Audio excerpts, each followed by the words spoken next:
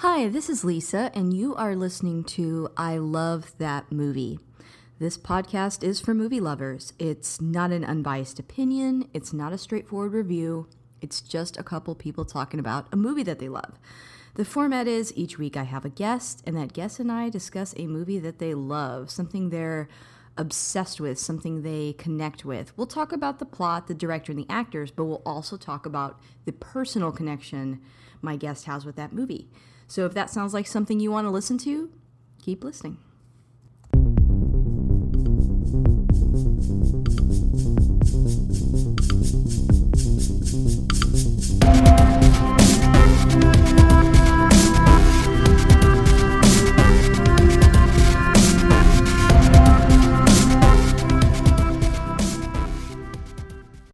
Cool, sounds good. I'll go ahead and launch into it then.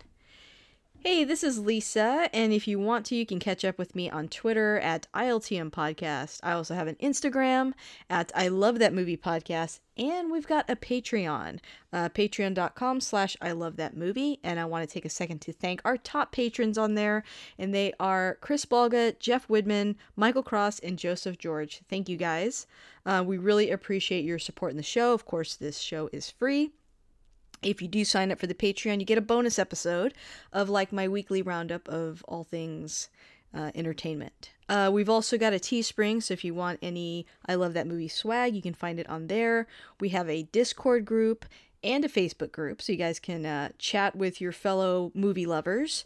And my only rule in both places is just, keep it positive. Let's not negatively talk about movies because this is a positive podcast. And if you liked what you heard today, please subscribe and rate the show because it helps new listeners find us. And really quick plug, coming up at AllCon, we will have 2 podcasts. So the first one is going to be March 12th at 11 a.m. We're going to cover The Creature from the Black Lagoon. And then on the 14th at 11 a.m., so Saturday at 11 a.m., we're going to talk about the movie Them. And in both cases, it's going to be a live recorded episode with Michael Cross and Christopher R. Mim, who you've heard many times on the podcast. And yeah, so that's going to be really exciting. I hope to see you guys there. I have a returning guest, Matthew Malice from the Polyhedron podcast. Say hi, Matthew. Hello, everyone. Thank you for having me on.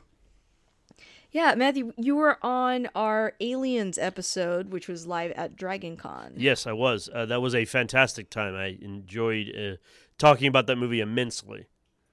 Me too. And if people have not heard that episode or heard you before, why don't you go ahead and introduce yourself? Hello. Like she said, my name is Matthew Malice. I am the co-host, producer, editor, that guy for the Polyhedron podcast, which is awesome. Which is a podcast for role-playing, for role players of all shapes and sizes and all that fun stuff.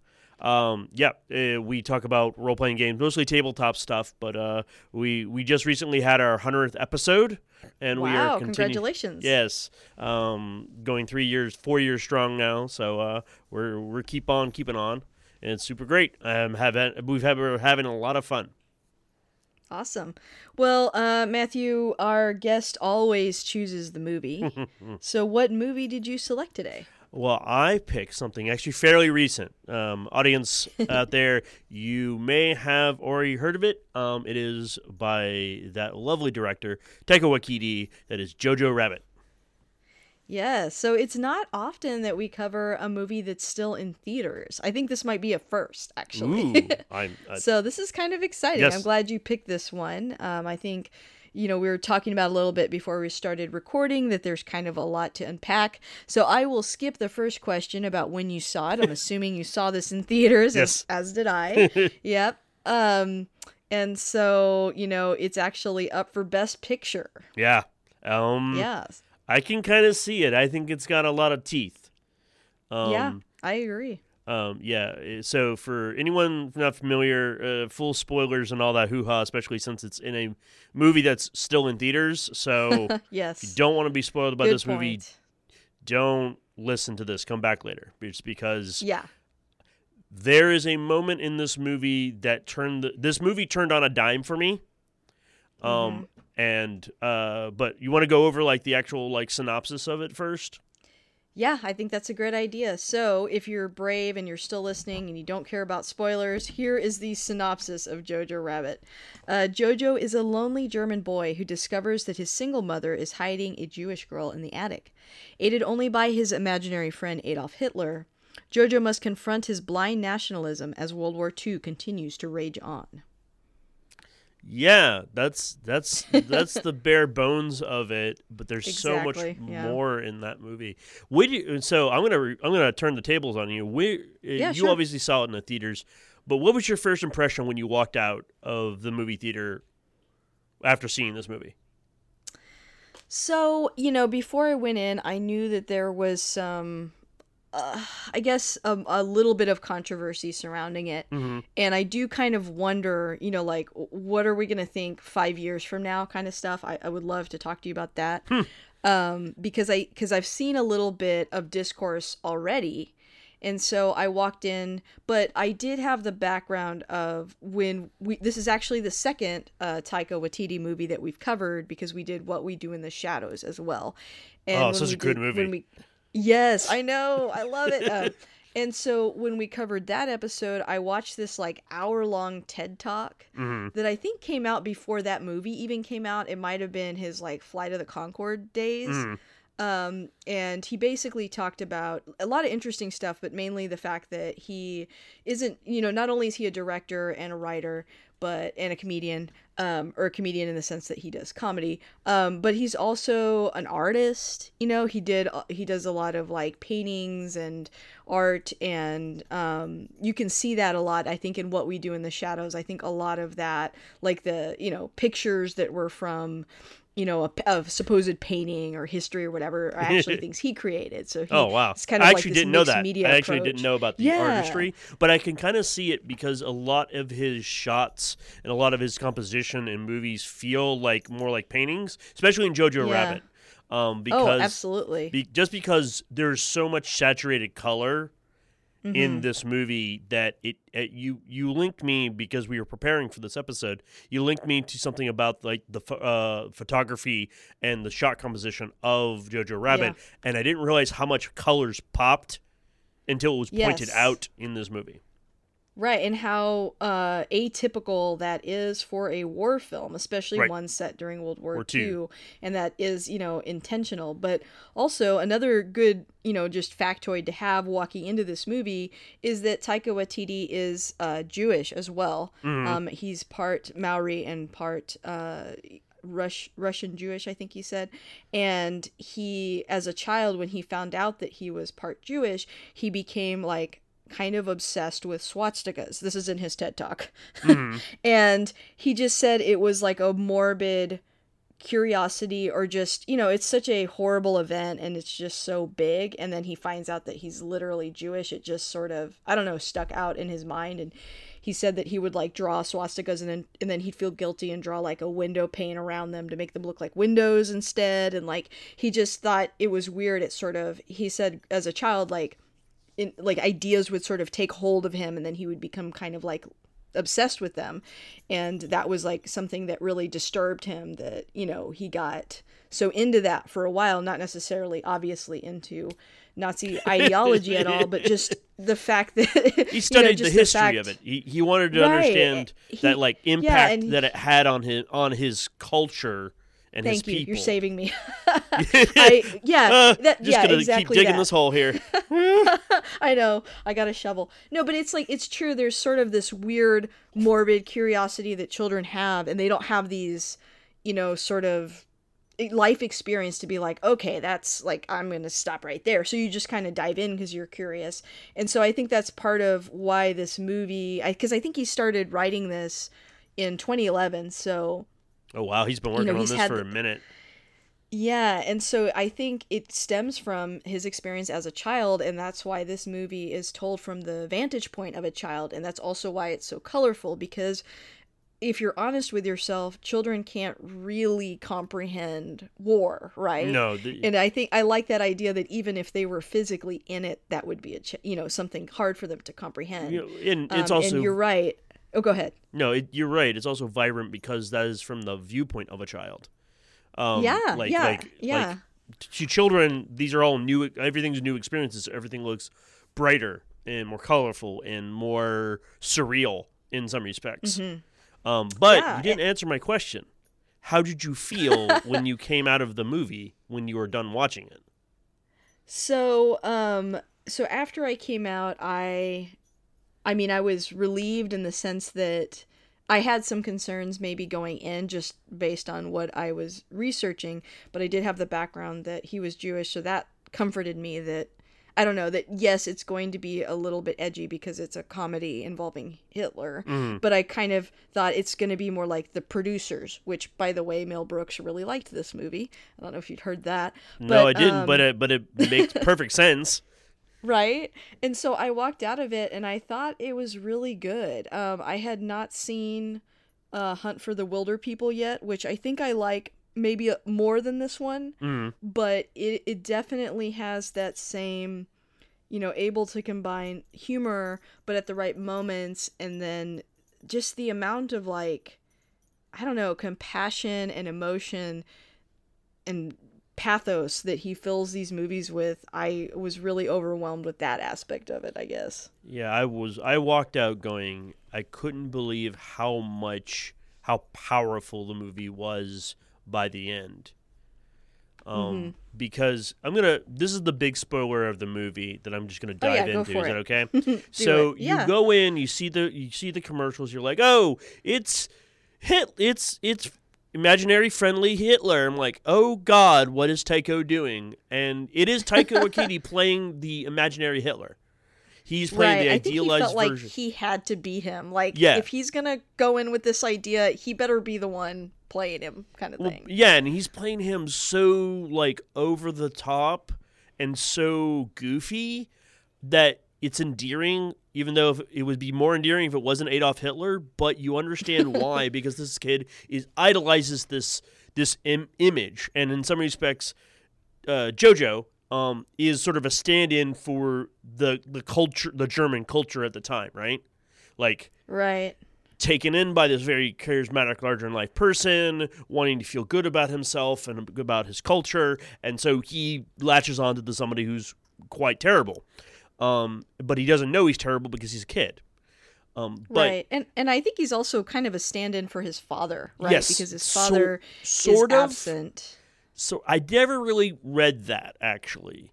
I think he was just lonely, but not like Hitler wasn't a father figure in the sense that this is a father figure. This was his friend.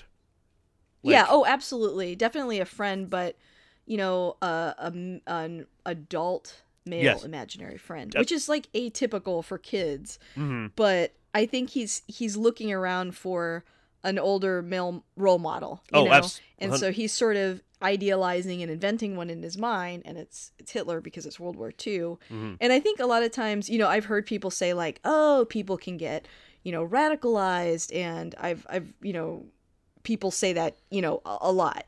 And I think that's true, but I also think this is a different situation than just somebody being radicalized, because he literally has no choice. Like the world that he's set in, there's not an option B. The mainstream he lives in is radical from everyone else's perspective. Yeah. He does not know, his world is something, he knows nothing different.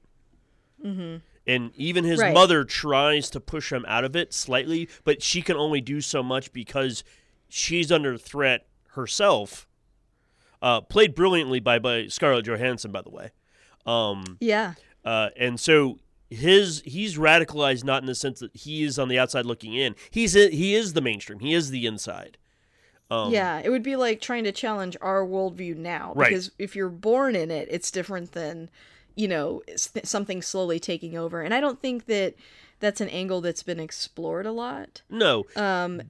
At all. And I think, like I mentioned earlier, like a little bit of, some people saying, I don't think they made the Nazis look bad enough in this movie. They made it seem like some of them changed their minds, blah, blah, blah. But I would argue this movie is not actually about Nazis, because, Jojo is 10 years old, and I don't think he could be a Nazi. And I think the choice to make the central character a 10-year-old is why. You know, like that was intentional. Like you're not going to put the level of like decision making on a 10-year-old that you would somebody who's like 25. You know what I mean? So I think they did I think, you know, obviously this is a tightrope that Taika Waititi like walked for sure, because this is a heavy topic. Yeah, and if you watch them, I think he did it well. Yeah, he did it fantastically. I think I'm amazed how well he did do it, because if you watch the movie, everyone that's a true Nazi, like a true, completely is an adult who's a Nazi, other than maybe Captain K, played brilliantly again by Sam Rockwell, is one of my favorite actors. Like diabolically, so like villainously evil. Like it's Rebel Wilson is the main sort of like actual Nazi in the movie, and the group of like the actual like I think they're SS members, or they're part of the Central Intelligence of Nazi Germany. Right. Those guys are like cartoonishly villainous, but that's the point, because you're looking at them from the perspective of Jojo. But let me get back to like the real kicker of this movie, because I got to make sure I hit this. So the entire time at the beginning, Jojo's there. He's trying to do his best. He's trying to understand what it means to be a good Nazi, and he's part of the Hitler Youth. And there's an accident at basically this summer camp thing that he's in. He accidentally blows himself up. Yep. And then he has to stay at home, which means he ends up finding out that his mother like has this friend of a daughter that Scarlett Johansson had, that was Jojo's sister, who was part of a Jewish family that she is sort of sheltering in the walls of their home. And she lost a daughter. Yes. So she's sort of that's part of it too, is like, you know, at this point in Jojo's life, his father is gone away somewhere, and then his sister has passed. Yeah, and it seems like she passed a good little while ago, because he doesn't have too many memories of her, but he does remember her. Right. And so he knows sort of who this girl is, and they're about the same age as his sister, or how old his sister would be, and you realize that while Jojo is completely taken in by the Nazi propaganda, obviously Scarlett Johansson's character, the mother, is not. And she's like actively trying to just subtly subvert and put up flyers and stuff in her little town to try to counter the propaganda. And she's very anti-war, and Jojo knows something's going on, and the entire time you're like, Jojo's left all alone. He's doing these little odd jobs around town, and for big swaths of the movie, you don't see the mother. You don't see Scarlett Johansson. And it's the moment where Jojo's messing around. It's winter. All the while, like, the clock of the war is starting to get towards midnight. You realize the war is coming to them. It's the ass end of World War II, before they take Germany proper. And he's in like the central square, and he's already set up all this other stuff about like how they kill dissenters and they kill people who are suspected of going against the government. And you see her shoes right by Jojo's face, and you realize she's being hung in the middle of their square. And this was so well set up throughout the movie too, because Jojo had trouble tying his shoes. Yes. And his mom would tie, his shoes, and then the end cap was seeing her shoes, and then him tying them. Yeah, it's just that's a hard moment. The moment when you see her shoes and you realize it's her hang, my first thought was this: no, that's someone else. That's just someone that's someone else who happens to be wearing the same type of shoes as her. She's not dead. No. You couldn't accept it. And then I was like, and they just lingered longer and longer. Then Jojo looks up at the face, like as if Jojo had the exact same thought I did.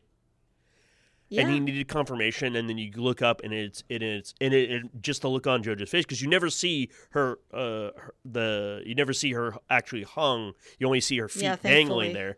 And she's, and I'm just like, no, that's her. That's absolutely her.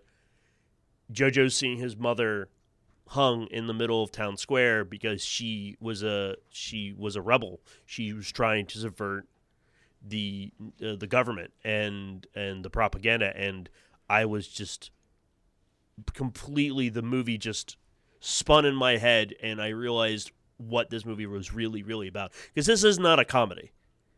I think there's comedic moments for sure, and I almost feel like there's another movie, and I don't want to give too much away, but this movie does that thing where the comedy sort of disarms you so that you're not prepared. Absolutely. Parasite has something like similar going on. Yeah, don't spoil that one. I haven't watched Parasite yet. I won't.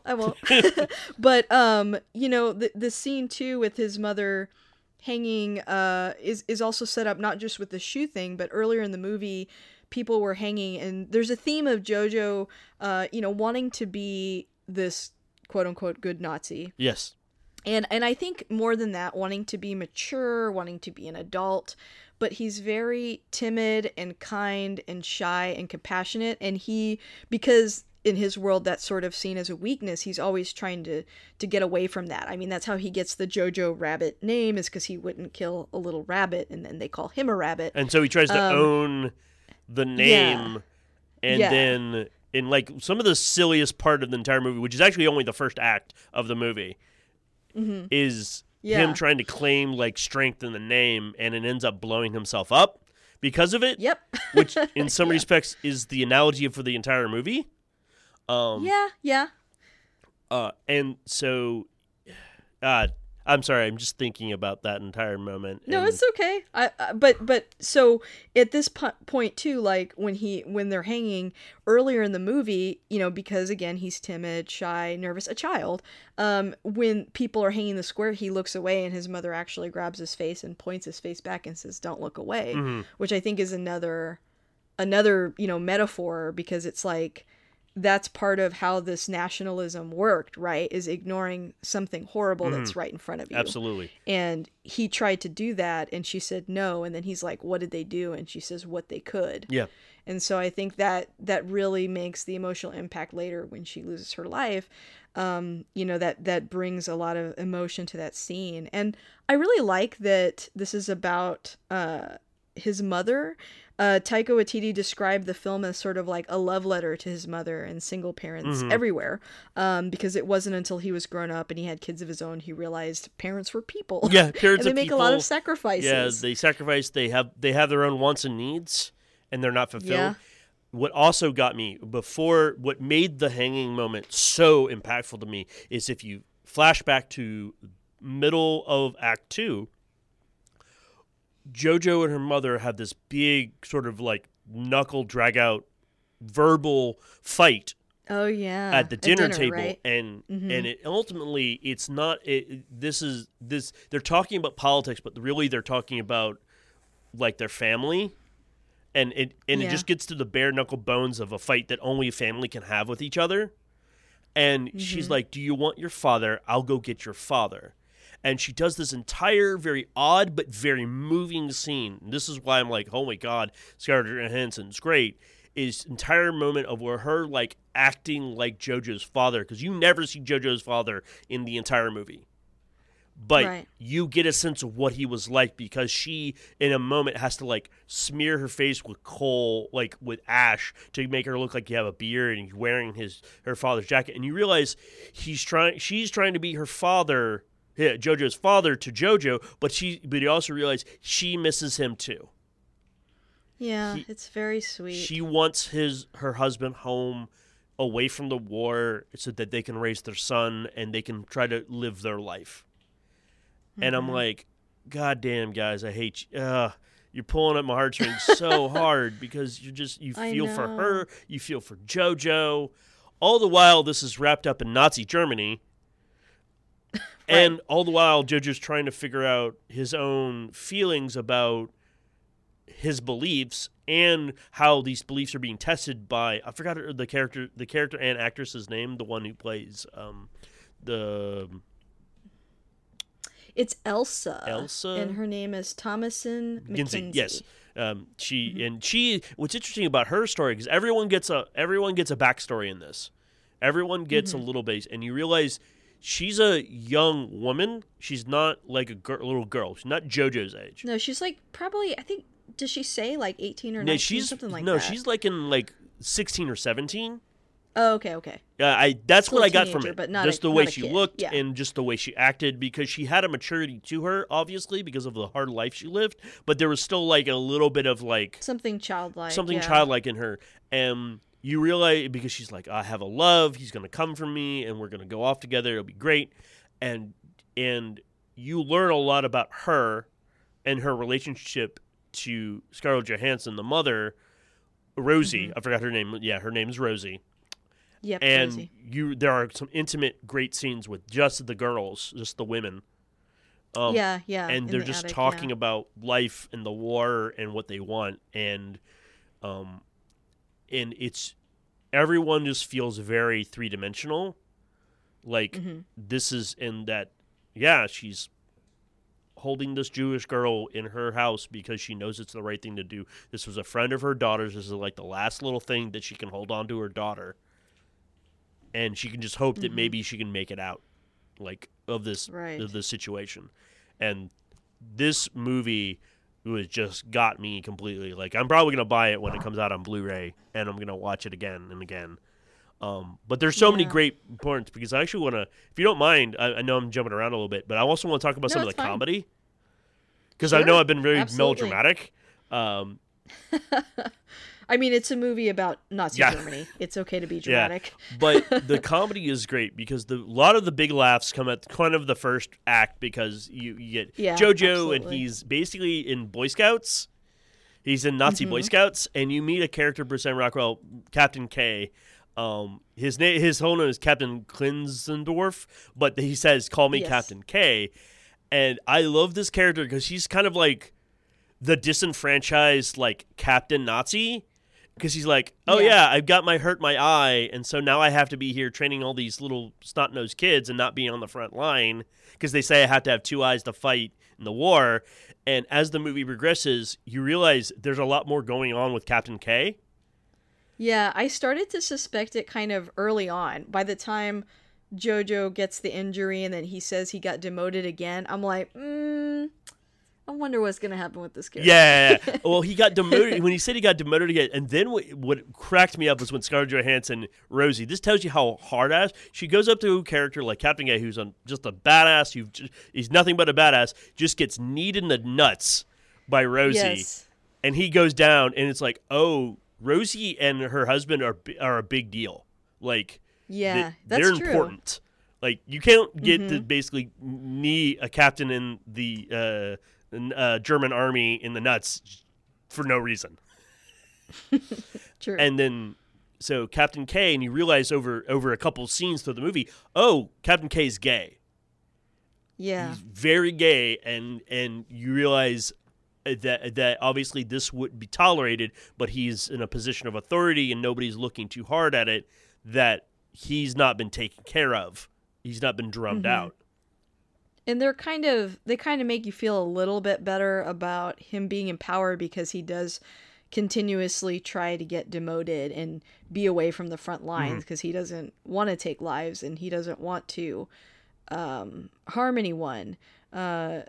Probably partly because, like you said, he falls into that category of intolerance as well by being gay. But I think they do a good job of, like, the people that have a good side, like, they're not directly involved with awful stuff, so that you're not like, well, that is nice, but they did this. Yeah, you know what I mean? Like, his Captain K's story about him being gay is also the story of, I'm just following orders. He's just a military man. He's just like, I'm in the army. This is my job. I'm not on the front lines because of my injury. I'd probably be there right now, but I'm not. So See, I don't know. I wonder if he's intentionally injured himself. Huh. And then intentionally gets out of that camp. And then, I mean, because he ends up, spoiler alert, giving his life for JoJo later. Which is amazing, by the way. So I think he really wanted to get away from it completely, but he just didn't actually have a choice. Because if he was to be like, hey, like, I don't agree with this, and I'm gay, they would have just shot him. So he's like, how can I not be on the front lines, but still, not actually have to participate? Well, I have to make myself look good enough that they won't suspect anything bad. But I need to remove myself from the situation so that I'm not culpable in these problems.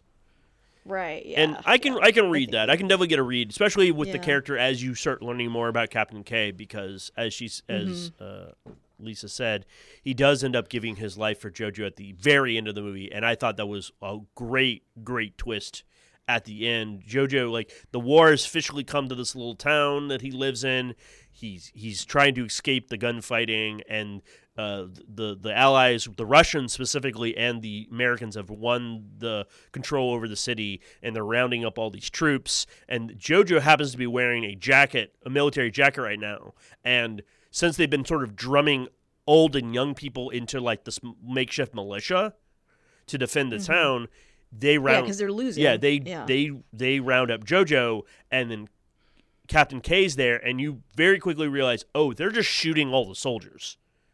Yeah, including children. It doesn't matter, and so Captain K basically makes it look like JoJo is not, that they rounded up the wrong kid, that he wasn't a member of the fighting, and that he's Jewish. He's a Jew. Yeah. That he's a dirty Jew, and you realize, oh, and then you hear the gunfires off screen, and you're like, oh, he just gave his life to save JoJo, because JoJo's like the one good thing in the movie, like truly good thing in the movie.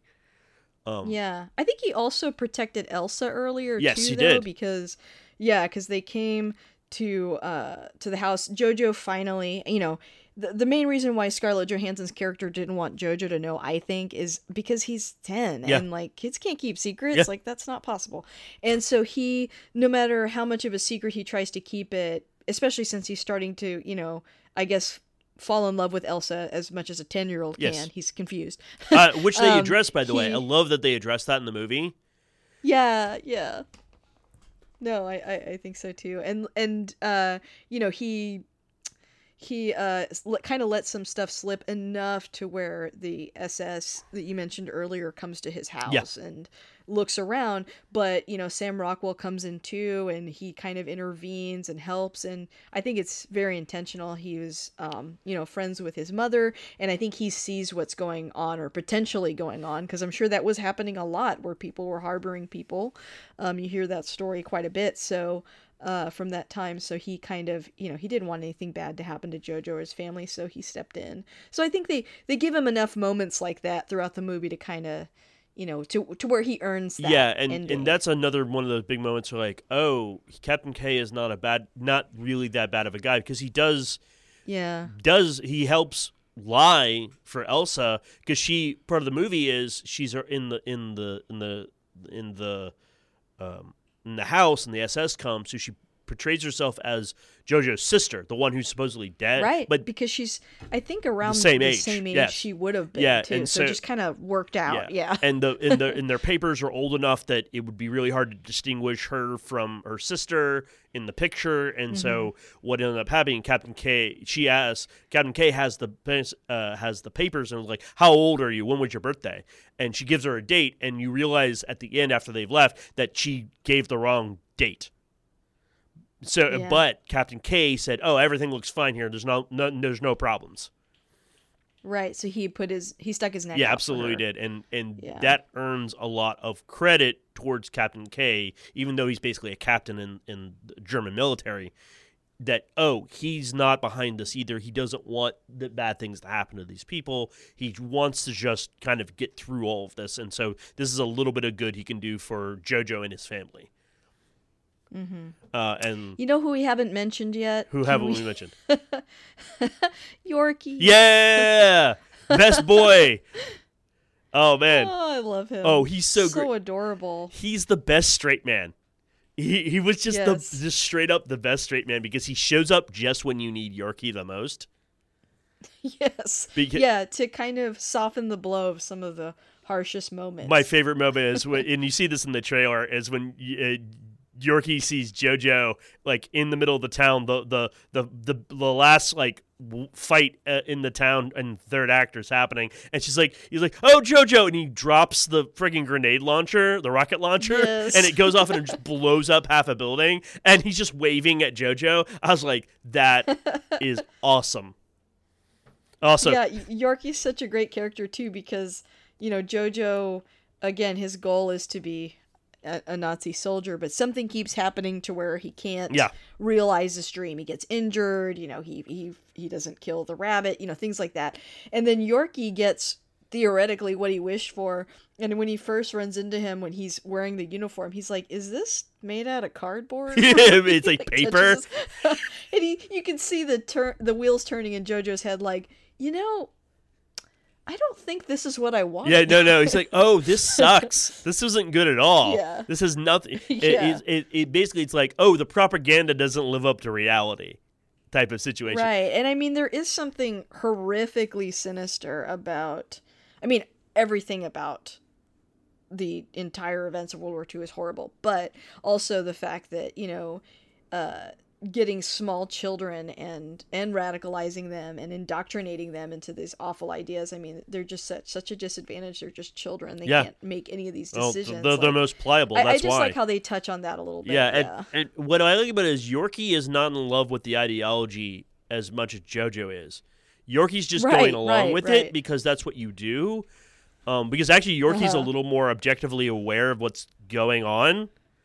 But he's all shucks about it. Like he's like, it's just the way the things are, man. So we're gonna go through. We're gonna keep on keeping on. My favorite line from Yorkie is actually at the beginning, which is like they're in the tent together at the little summer camp, and this is before Jojo blew himself up, and he's like. Jojo's like, "Oh, I'm gonna save Hitler's life, and I'll be part of his like inner, and he'll be my best friend." And Yorkie's like, "I thought I was your best friend," and he's like, "Well, yes, but you're not like you're my second best friend." And he's like, "Unless you're like Adolf Hitler in a fat boy suit, you'd be my second best friend." And then Yorkie's like, "Yeah, I'm just a fat boy in a fat boy suit." Yeah, I'm like, oh my God, I feel you so hard, Yorkie. I love you so much. I also like towards the end when Jojo Rabbit's talking about Hitler again, and Yorkie's like, "Oh, you didn't hear? He killed himself. Yeah, he shot himself like, in the head." Oh. Yeah, and he's like, "You know what? A lot of crazy stuff came out after that. I don't think things are the way we thought they were." Yeah. It's like, it's just so funny just from his perspective. Yeah, and because Yorkie's a little more on the know, and I think that's a good segue. We need to talk about Mr. Adolf Hitler, imaginary Adolf Hitler in the movie, because the beginning, he's all fun and games. He's all like, "Hey, Jojo, it's great. You come on, buck up, kiddo." He's like your best he's like Mr. Rogers, but Adolf Hitler. Then as the movie goes and Jojo starts getting confronted, the betrayal of reality starts setting in the imaginary Adolf Hitler. Because actually, the imaginary Adolf Hitler doesn't happen that often in the movie. That's true. It only happens maybe 4 or 5 times for a couple minutes, like one little scene when Jojo's by himself. Yeah, the trailer really makes it seem like it's the whole movie, but yeah, that's another thing.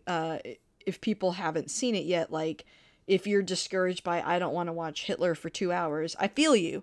And thankfully you don't have to. No. He's only in there 4 or 5 times at the right moment and with a purpose. To make Hitler look bad. It's always when you're like, okay, Jojo's by himself, it's time for the internal monologue.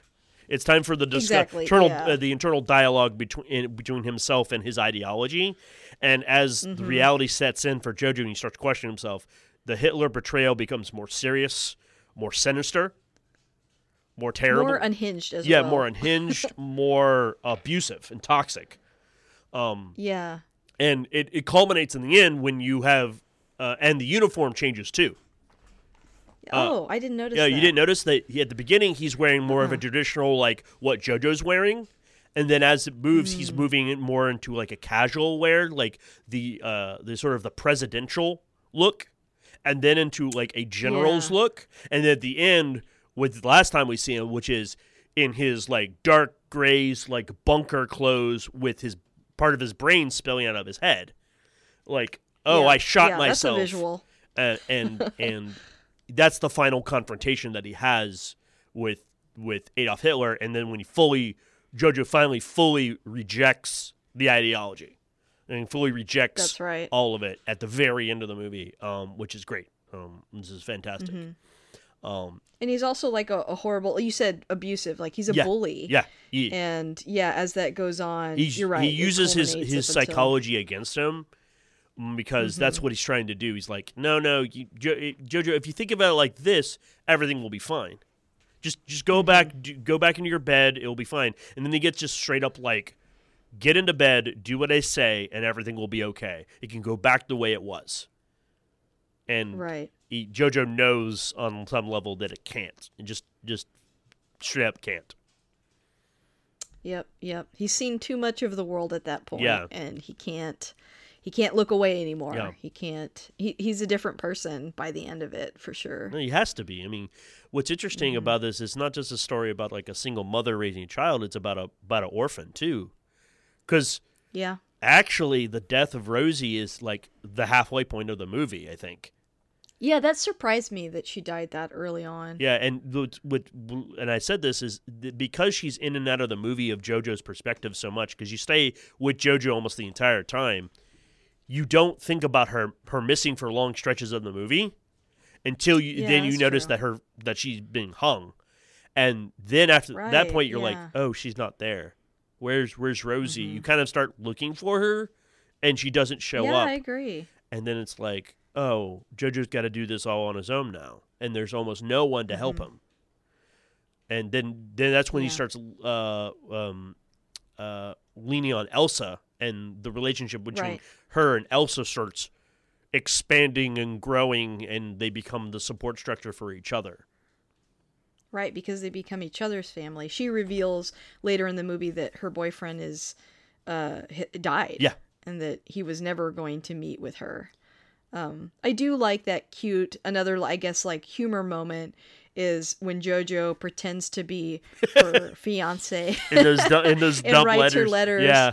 Yeah, those letters of like, I don't like you now. I don't love you anymore. Just forget about me, because he's jealous and he wants her to himself. Because I think that's a really touching growth moment for JoJo. Is he's a kid, and it's like when you're a kid, you are selfish. You know? Like you don't understand the concept of sharing people and sharing people's love and attention, and so he's greedy and he wants all her attention, and he doesn't realize wants her to stay there forever. The best thing you can do is like love people when they are themselves being loved. Like let them like, oh, they are having joy and love in their life. That makes me feel good. Like, and it has nothing to do with me directly.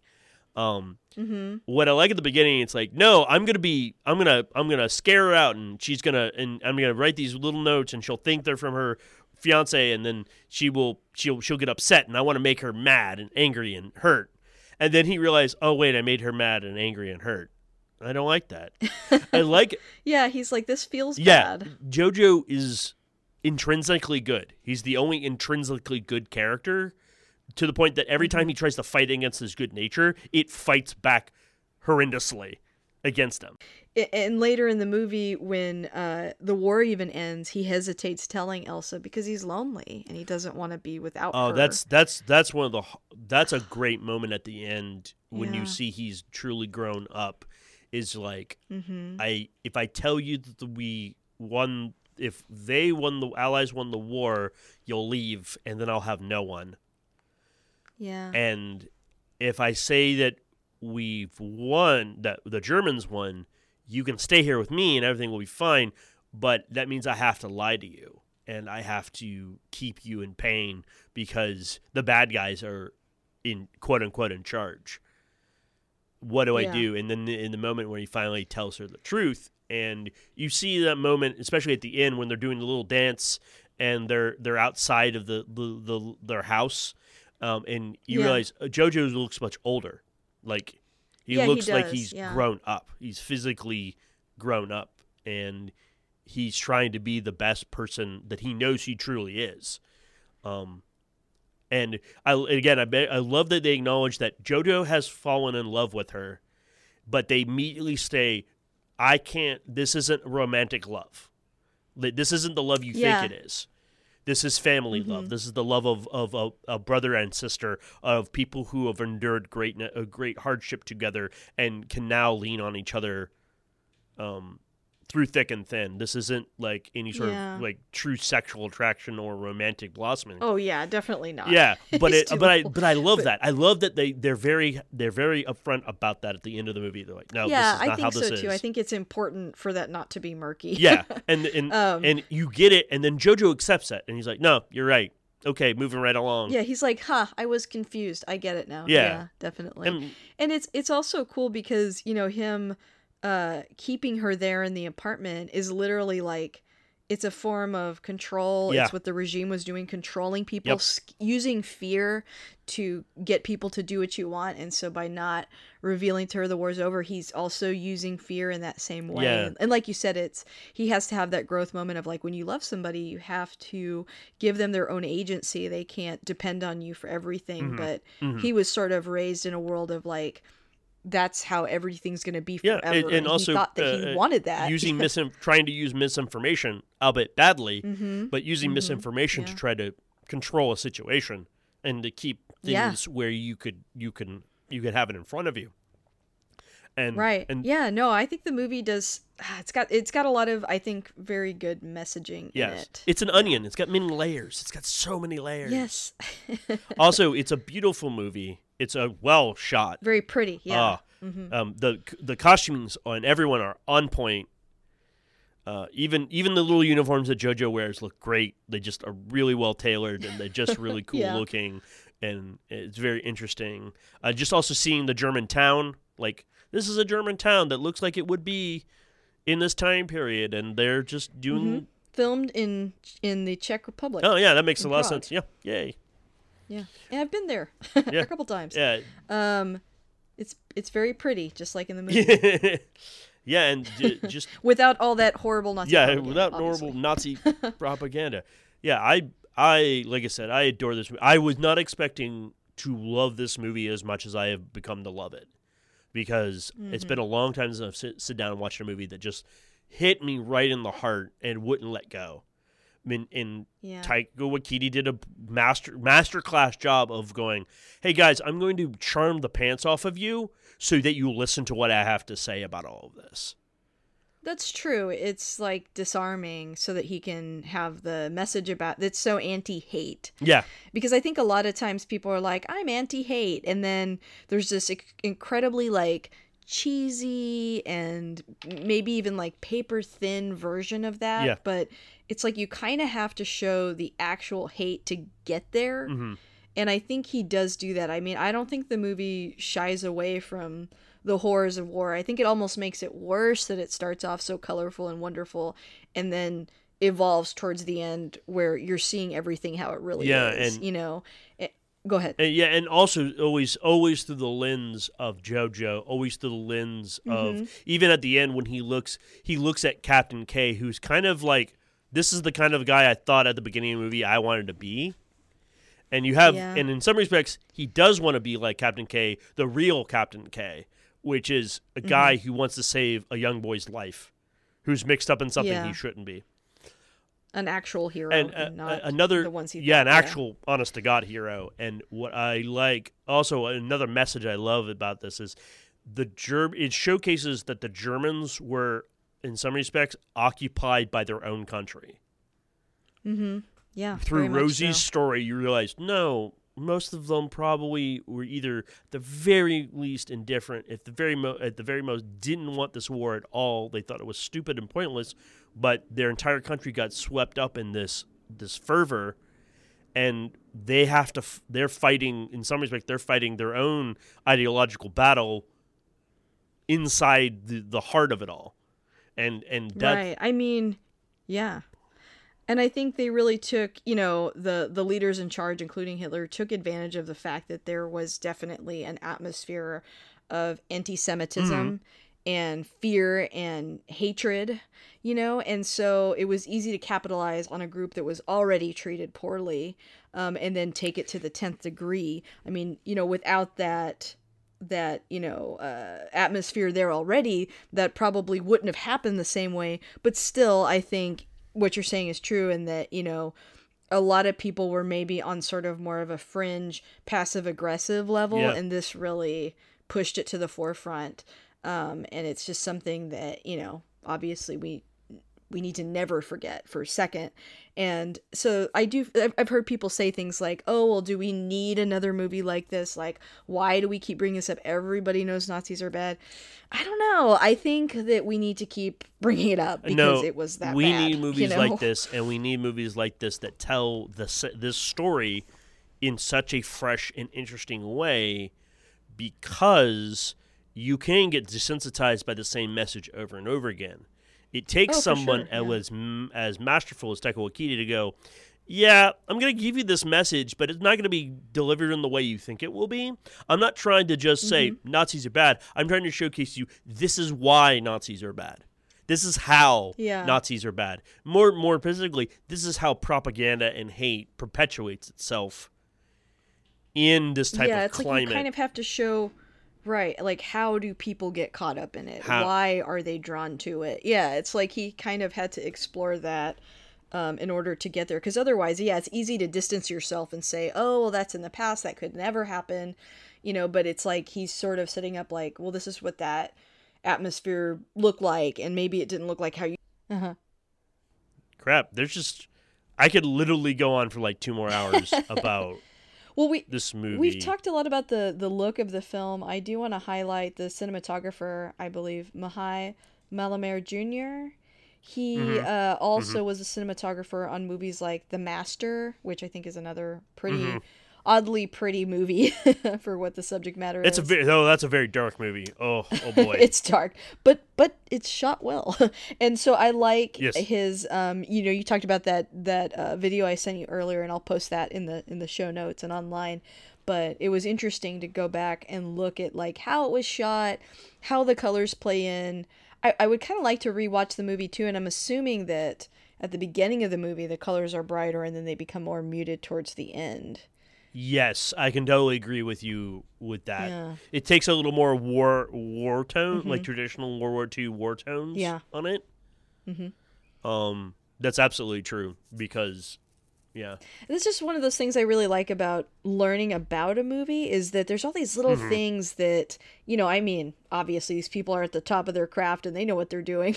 And you might not have noticed those decisions and how they affect you emotionally, how they affect your viewing experience, how they tell a story. So I thought that was pretty cool. Something that, speaking of art and color and all that, I have friends who studied art, and we've talked, this has come up a couple times through our many years of friendship, about you have to remember, so this movie, Jojo Rabbit's really pulling you in with the cinematography and the colors and everything and the way it's shot. That's a lot of what propaganda does. It uses a good point. Art theory and the things that pull people in and get people interested to indoctrinate people. And so, and in Nazi Germany, they notoriously had very famous artists be very pro Third Reich, and got on board. We got to remember, Adolf Hitler was also an artist to start with. That's a weird parallel.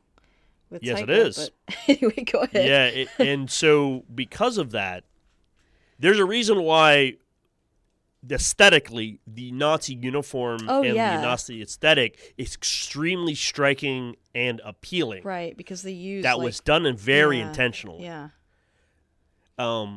That is why they had very famous fashion designers and artists work on all of the stuff to get people to go, oh, that looks slick and cool. I want to be like that. Right. It's weird that we're that easy to, manipulate, but I mean, we are. And even like I was saying in this movie, all that stuff draws you in, so it's like, you can use a story, a movie to tell a message, to push an agenda, and it can be good or bad. And so we want to make sure that the ones that we're taken in are good, right? So and that's why movies work. Yeah. The suspension of disbelief is an insanely powerful tool that humans have. It can do great things. It can give us hope when all is lost. It can give us all of this stuff, but it also can be used to essentially brainwash us. Right. And so you have to be mindful of this, and that's why I wanted to point out Taika Waititi is using all of the tricks that he understands of how to draw people in through his art of movie making some of those things can be used for bad things, just like the Nazis did. I'm not equating him to Nazis. I'm saying he's using a lot of similar techniques. Yeah. And that's important to be mindful of when you watch movies, any movie actually, right? Of sort of that idea of the aesthetic and what it's trying to. Ooh, you like that? Why did you like that? Mm-hmm. I do. What about that did you like? I love that you're saying that, because this is something that's actually a point that I've argued before, because people say, like, they're just movies and they're just entertainment. And I'm like, I think if you take a look even just historically, that's not true. But, you know, I mean, I get maybe you turn to them just for entertainment, but just make sure that, you know, the messaging that you're taking in is good, because there's all different types out there. I think that's a really good point. Wow, that's like more layered than I even thought the movie was. So I Oh, we can keep going down this rabbit hole, because I also love that he didn't kill the rabbit, and he tried to get it to run away. Mm-hmm. It was obviously a domesticated rabbit, because that rabbit, he like pushes it and just sits there, and I'm like, no, a wild rabbit would just be gone. Yeah, and he probably like bite the moment you let it out of the cage, I think would be just out of there. Right. Because rabbits are super fast, but I really enjoyed it, and I just there's so many little I know we're running a little long on time. Fine. Did you notice that Rebel Wilson's character and her line about the clones? No. Okay, go ahead. I don't think I Okay, so she said something about, it's time for me, when JoJo's first getting his job after his accident. Mm-hmm. And Rebel's like, oh, well, he could always walk the clones. And they cut over to like 8 kids that all look exactly alike. And you realize at the beginning, Rebel Wilson's character was like, yes, as German women, you'll learn how to like treat wounds and also have babies. I have had 18 babies for Germany, and you're like, all those kids look a lot like her. I did not even notice that. I have to watch. Was this a little wink and a nudge to like really effed up like Nazi experiments? I think so. Used as a laugh. All right, I'm good with this, but Jesus. I know. Wow. I need to go back and watch it. I feel like there's so many like Easter eggs and things that I could have seen in there in the background that I didn't catch, so I have to see it again.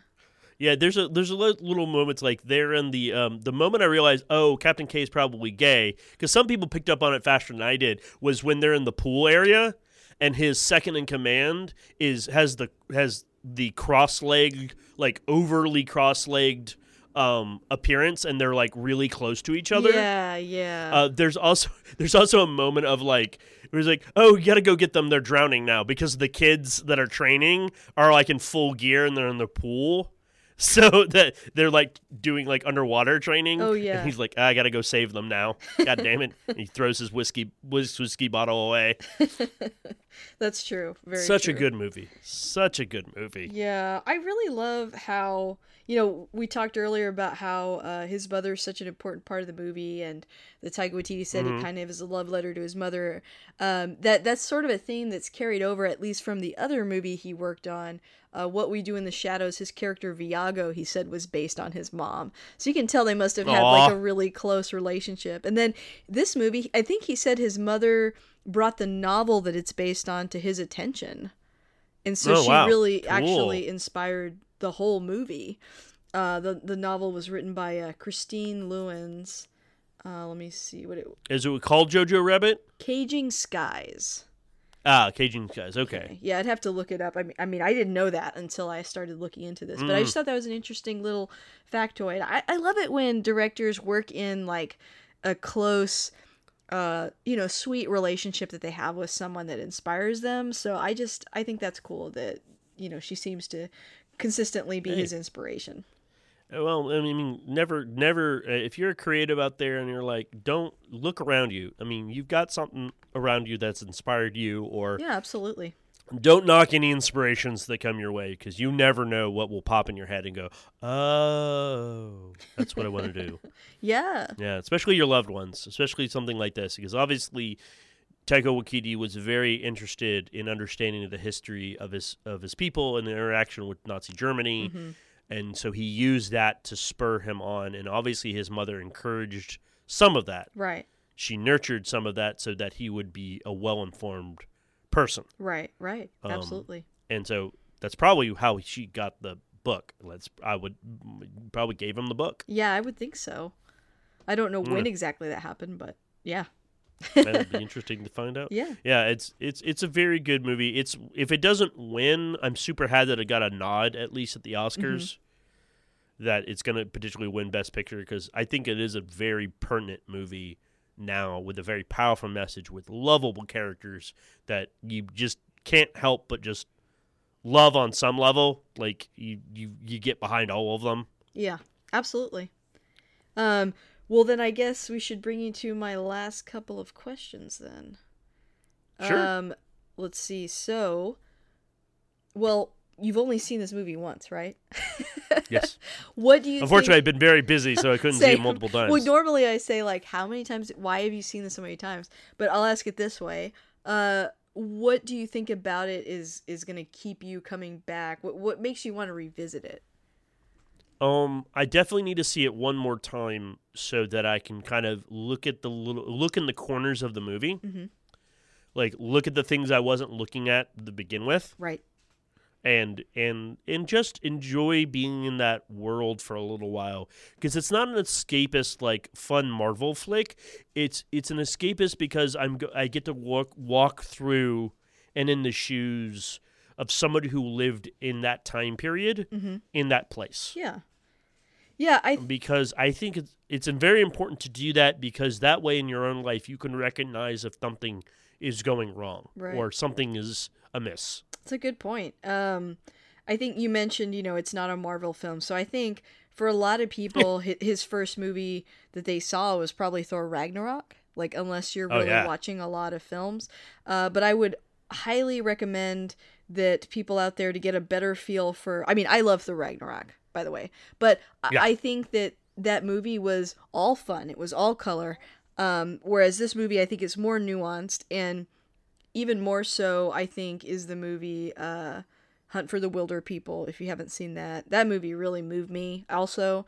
And I actually need to track it down. I have not seen that one. It's so much better than it has any right to be. Also equally funny, if not more humor than in this one, just because the subject matter is a little bit lighter. But it's just as emotional, I think. It's got some great payoff in it, so I think you'll enjoy it. And then also, of course, What We Do in the Shadows, which I also have an episode on, so personal plug there. Go back and listen to that one. I adore that movie, by the way. I saw that in the theaters with my friends. That's awesome. I'm one of the few people who legit saw it in theaters. Yeah. Let's go see this vampire thing, because I'm a role player and Vampire the Masquerade is a thing, and we were all vampire players when we were teenagers, so we're like, let's go see this weird goofy vampire movie, and we died. It's just we were hysterical. We know that guy and that guy and that guy. Oh my god, this is so much fun, because it's so good. And also the TV show is really, really funny. It is. Yeah, the show is great too. Absolutely. Yeah, so I guess I'm a fan of his. I just like his other work, and that's part of what keeps me coming back. But I thought it was well made, and as you stated, I think there was a lot that I probably missed, so I want to revisit it for that reason too. Yeah, I need to read it. I want to definitely revisit, because I just want to watch Scarlett Johansson be that character. Oh, yeah. Her as Rosie is just... I mean, the kid does a great job, but I mean, no offense to the actor who plays JoJo, kids can only do so much with their roles. So you have to look to the adults to really get a lot of the super nuance. And I'm like, just Rosie and Captain K's performances of just what they have to work with is so good. This is one of the best I've ever seen Scarlett Johansson do. And that's probably why she's up for an Oscar for this and Marriage Story. Yeah. So that doesn't happen often when you're, nominated for 2 different movies in a year. So yeah, I mean, it is a really good performance. I agree. I feel like I probably appreciated it even more as we were talking about it, which is why I like doing this. But yes, yeah. What's your elevator pitch for this movie? Taika Waititi mentioned that it's not exactly the easiest sales pitch idea. It's probably why he marinated on it since 2011. What's your elevator pitch for this movie? Problem is, for a movie like this, and the way since I have 20/20 hindsight, right? I've already seen the movie. I'd probably have to go a little more straightforward with it. Do you want to see a movie about a 10-year-old Hitler youth with an imaginary AF Hitler friend? I don't know.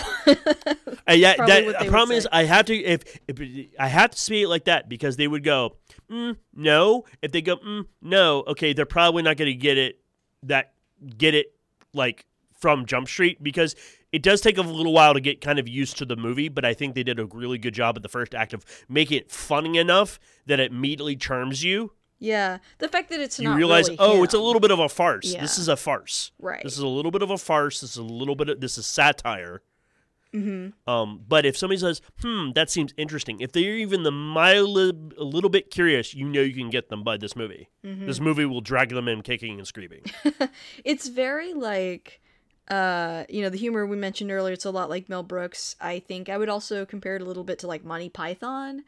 And it's something that you don't see a lot anymore. So I think that's another draw, at least for me, this type of satirical humor. When you mentioned Mel Brooks at the beginning, I was like, oh, you're right. The comedy it's not as over the top as Mel Brooks was, but it's definitely strong, powerful satire. Yeah, it's biting social commentary, and despite the fact that commentary wrapped up in this nougaty, chocolatey comedy of like, look how ridiculous this guy's. Guys, let's all look at how ridiculous this is. Mm-hmm.